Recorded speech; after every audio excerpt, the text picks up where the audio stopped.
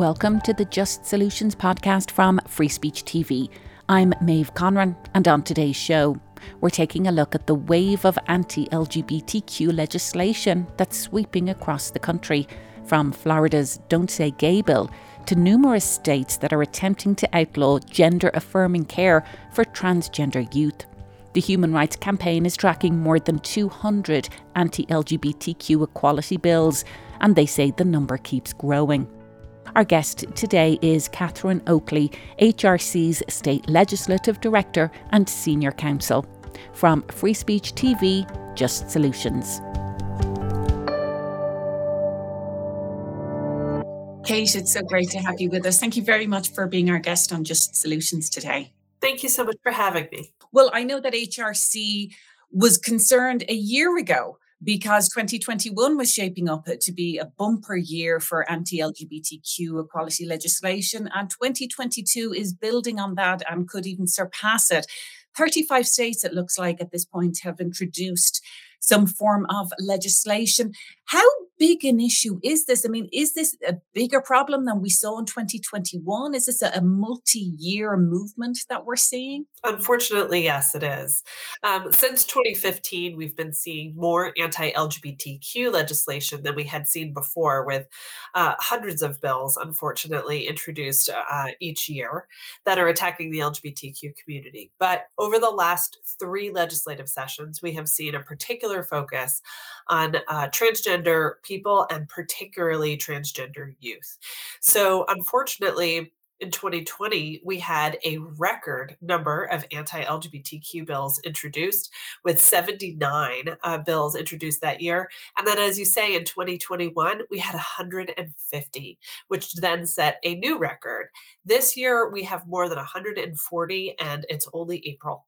So it is possible, and in fact likely, that we will be passing that threshold again this year. As you said, the target of a lot of this legislation are children, young people, and that many are transgender young people. And we'll talk about 2 specific types of legislation because we're seeing copycat legislation playing out in multiple states.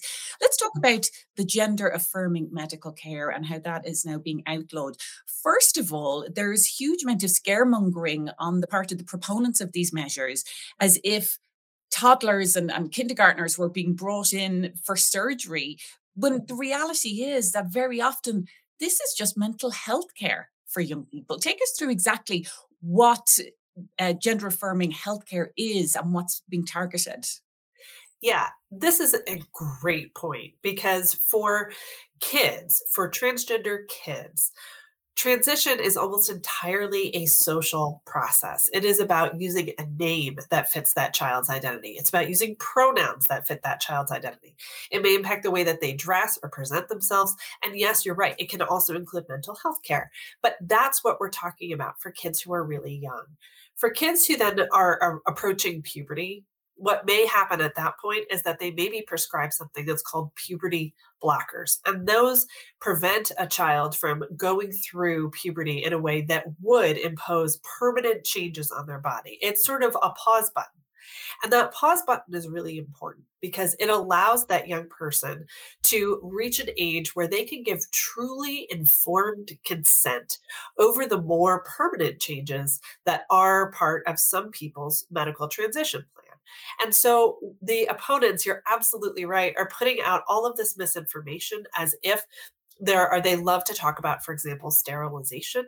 They're really trying to make people afraid of what it means to be a trans young person and what kinds of things the people who support trans young people, like parents and doctors, what kinds of things those people are authorizing to happen with this child.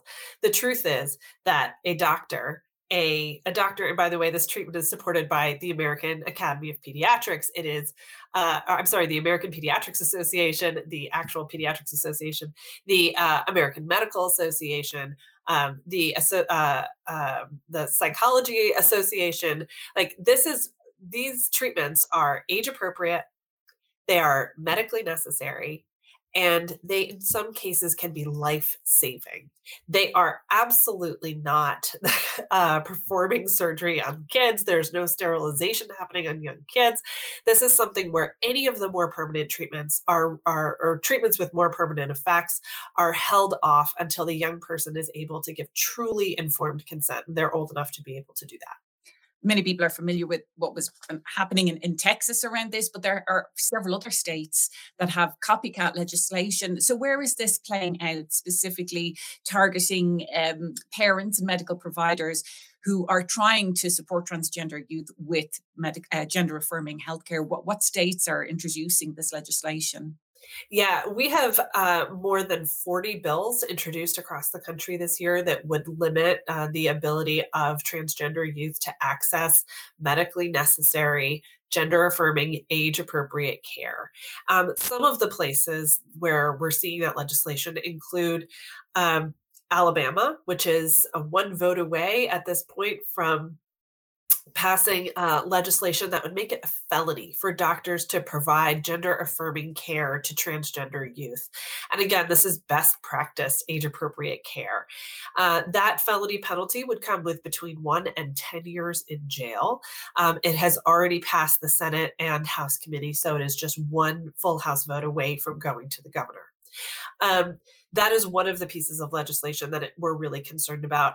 Earlier this year, there was a bill introduced in Idaho that would actually have imposed life in prison on a parent who allowed, I'm sorry, on a person who provided gender affirming care to a transgender youth. And as you say in Texas, what actually happened there wasn't legislation, it was a really lawless executive action by the governor instructing the Department of Family Services to consider it child abuse if a parent was providing this age appropriate, best practice, medically necessary care to their transgender child. And that means that would impact the parents, it would impact the providers. Child abuse obviously also comes with considerations for mandatory reporters across the state, and it's really another example of how Texas is trying to get folks to turn on each other and turn them into the government for practicing constitutionally protected rights. I'd like to talk about the impact on the young people themselves of all of this legislation. And what's ironic, and we will dig into this more, what is ironic is the fact that these laws are being framed as a protect our children type of legislation. We'll talk about that because that has historical overtones.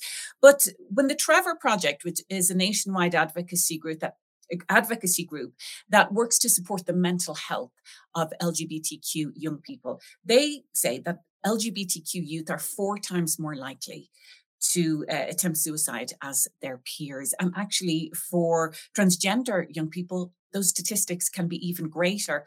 But they say that's not necessarily because of their gender identity issues or their sexual orientation. Rather, it's because of how society treats them. So when we have this type of rhetoric, when we have these type of laws being passed, what is the impact on young people? What are you hearing at the HRC? Yeah, that's a great question because it's hugely detrimental. It's hugely detrimental. There's a transgender girl who has done a lot of advocacy with over the course of her lifetime in Texas. She's 12 years old and she has been advocating now for 3 sessions in Texas, which is every other year. So almost half of her life, she has been going to the Texas legislature and trying to help them understand what it means to be a trans girl. This isn't something that she wants in her life. I'm sure, has many things that she would rather be doing than driving up to the Texas legislature and trying to prove to them that she is worthy of their respect and, in fact, should not be discriminated against. And it's heartbreaking to see kids who have to do this because if they don't, these legislators have no idea about what the consequences of these bills are. And she has been incredibly brave and she's been a fabulous advocate because she comes and she really tells the story about what it's like to be her. One of the things that she has said is that these bills are incredibly scary and that there was a piece of legislation that failed in Texas that would have done basically what the governor ended up doing via executive order. And She said if that bill passed, it made her wanna disappear. It's so scary and hard to be 6 years old and to have to tell these folks who are so much more powerful than you are, that they need to leave you alone, that they don't understand who you are, and that their actions are harmful. And, we see this across the country. Earlier this year, South Dakota Governor Kristi Noem sponsored a bill in the South Dakota legislature that prevents trans girls from being able to participate in sports consistent with their gender identity. She was extremely proud of this bill. She did a whole national tour, a whole national speaking engagement about it, trying to make sure that people understood that this was something she cared deeply about. Well, after the session concluded, after the bill had passed, after her chief of staff had likened trans kids playing sports to terrorism, um, a reporter asked her if she had any comment about why LGBTQ people in South Dakota had really negative health outcomes, why South Dakota had some of the highest levels of depression among LGBTQ people in the country. And she said, "Oh, well, that seemed very sad," and she had no idea why.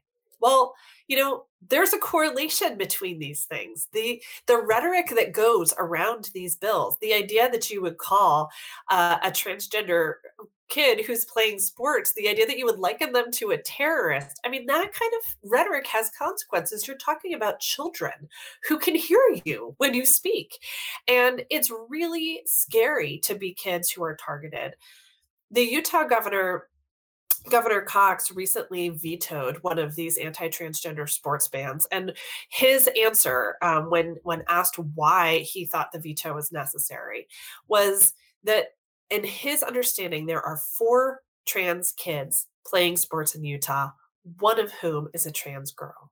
And he really led with compassion and said, how would it feel to be the 4 kids in Utah who have inspired this kind of vitriol, who have had this directed at them? They didn't ask for this. They're just kids. They're just kids who have told the truth about who they are and who have found people in the world who love and support them and uplift them. And to have the legislature be coming after them, it's a terrifying thing, and it's really not something that is fair or that any of these kids deserve. I'm so glad you mentioned Governor Spencer Cox and that veto. In fact, that was overturned by the state legislature, and that ban is actually still going into effect, I believe, in July.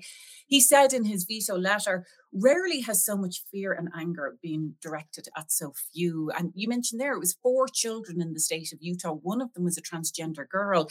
And in fact, last year, the Associated Press reported that lawmakers in more than 20 states couldn't actually share a local example of when a transgender student athlete participating in sports was causing a problem. So this is not a problem that is actually existing. This is legislation in search of a problem. So where is this all coming from? Where is this wave of anti-trans, particularly bills, stemming from?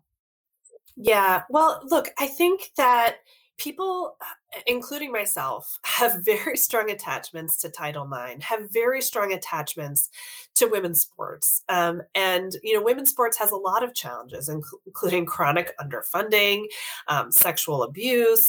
There are lots of things that women's sports really needs to be able to succeed and to move to the next level that it doesn't have. None of the problems facing women's sports have anything to do with transgender participation. And the truth is, we don't have to have this conversation in the hypothetical. There have been some high profile athletes recently who've done very, very well for themselves. And folks hold them up as an example of, well, this is proof that the rules are broken. Where in fact, we don't have to have this conversation in the hypothetical. There have been hundreds and hundreds of trans athletes who have competed at every level. They have played sports at school. They have played sports in college. They have participated at the professional level. And these trans athletes, these trans women athletes, have not destroyed women's sports. They have not harmed female athletes. In fact, women's sports, I would hope more than anybody, understands about the value of inclusion and having an opportunity to play. And I do think it's important to emphasize that most of these bills are about school sports. They impact kids who are really They're just kids, and they're just kids who wanna be able to play soccer after school with their friends. The idea that this is becoming all about, who gets a college scholarship, you know what? 98% of people who play sports at the high school level don't go on to play in college. I played sports at the high school level. I did not go on to play in college. I did it so that I could hang out with my friends, that I could do something healthy with my body. I could get exercise. You learn all kinds of things from sports, including the value of a challenge and discipline and hard work and practice and leadership. And those are the reasons that we have athletics as part of a school program, as part of an educational program. And there's no reason that trans kids can't also benefit from that. Trans kids' participation doesn't threaten cisgender girls' ability to succeed. It's all false. So the reason that we're seeing it now is because there's a very small group of folks who care really deeply about rolling back LGBTQ equality. And these are groups like the Alliance Defending Freedom, the American Principles Project, the Heritage Foundation, folks who have been think tanks who have been pushing out legislation that would harm LGBTQ people and who have been doing that for decades. These are the same folks who supported criminalization of same sex relationships. They opposed marriage equality. They supported wedding related services refusals and other religious refusals. They supported bathroom bills, and all of their work has pivoted from every time they lose a question of, for example, marriage equality. They lost on the question of marriage equality. And so where did they go from there? Well, religious refusals and bathrooms for trans people. And the place that they have landed right now is on attacking trans kids. They are trying to take the social supports that trans kids have and knock them out one by one. So whether, as with the medical care bans that we discussed, it's about taking away the ability of their parents to support them, taking away the ability of their doctors to support them, or with the sports, if it's about taking away their ability of their coaches and their teammates to support them. And then looking at some of the other bills that we're seeing across the country in terms of taking away their ability to use the bathrooms consistent with their gender identity at school, taking away their ability to read books that have characters like them in them, taking away their ability to learn history that has people like them in them, and in fact, even taking away their own teachers, guidance counselors as people that they can come out to, that they can be safe with, that they can have conversations with. That's what the opposition to LGBTQ equality wants. They want to knock out all of those social supports so that that kid is left alone. And that's because they don't believe that being trans is a real thing. And they are hoping that without those supports, those kids will cease to be trans, which is simply not how it works. You're listening to the Just Solutions podcast from Free Speech TV. Our guest today is Catherine Oakley with the Human Rights Campaign. You can find out more about their work at hrc.org. And you can find out more about us and watch past episodes at freespeech.org.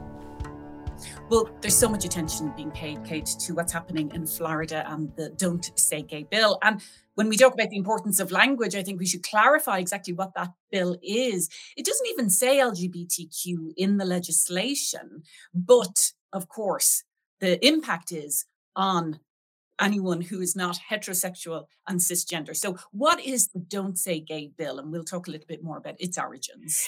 Yeah, so it does two things. The first thing it does is it forbids any conversation. So that's both curriculum and conversation in the classroom. That includes any topics related to sexual orientation and gender identity. Important to point out, by the way, that straight people also have a sexual orientation and that cisgender people also have a gender identity. But we do know that this is pointed at the LGBTQ community, which is why it has become known as the Don't Say Gay bill. We also encourage folks to say Don't Say Gay or Trans bill because it is about both sexual orientation and gender identity. And it is very much about trying to erase erase the entire LGBTQ community in those conversations. So the first piece forbids any conversation in terms of curriculum or conversation in the classroom around LGBTQ issues in grades K to 3. Then from grades 4 and above, it says that all conversation has to be, quote, age appropriate, which is not defined in the bill. I don't think anybody would disagree that conversation with young folks always needs to be age appropriate. I think that's an area which we can all agree. I think the real challenge on that question is, what does it mean to be age appropriate? And the unfortunate reality of that bill is that if you're a fourth grade teacher, and so you have the discretion to decide what's age appropriate, but you also know that if you say the wrong thing, that a parent in your class can sue you, you are going to be catering to the person in your class who you think is the most likely to be offended by any mention whatsoever. And so, for example, if I'm a parent of a child in this teacher's class, and Governor Ron DeSantis, is a parent of a child in that class, are they going to be more worried about what I think? Or are they going to be more worried about what he thinks? They're going to always be the most concerned about the person who's most likely to be offended, the person who's most likely to sue. And so they're going to have really a lot of fear and confusion over what they are allowed to say. And ultimately, it's going to have an incredible chilling impact, because we know teachers are just not going to want to end up in a place where they're vulnerable to criticism, or that their school district will be sued because they said something in class that one of the parents didn't agree with. It's setting up an impossible situation for the teacher, and it's setting up a discriminatory situation for everyone. It's also important to say that the governor has really discussed this as being about, quote unquote, gender indoctrination. He's talking about the idea that kids are going to school and being basically sort of taught how to be LGBTQ. And of course, again, that's not the way that this works.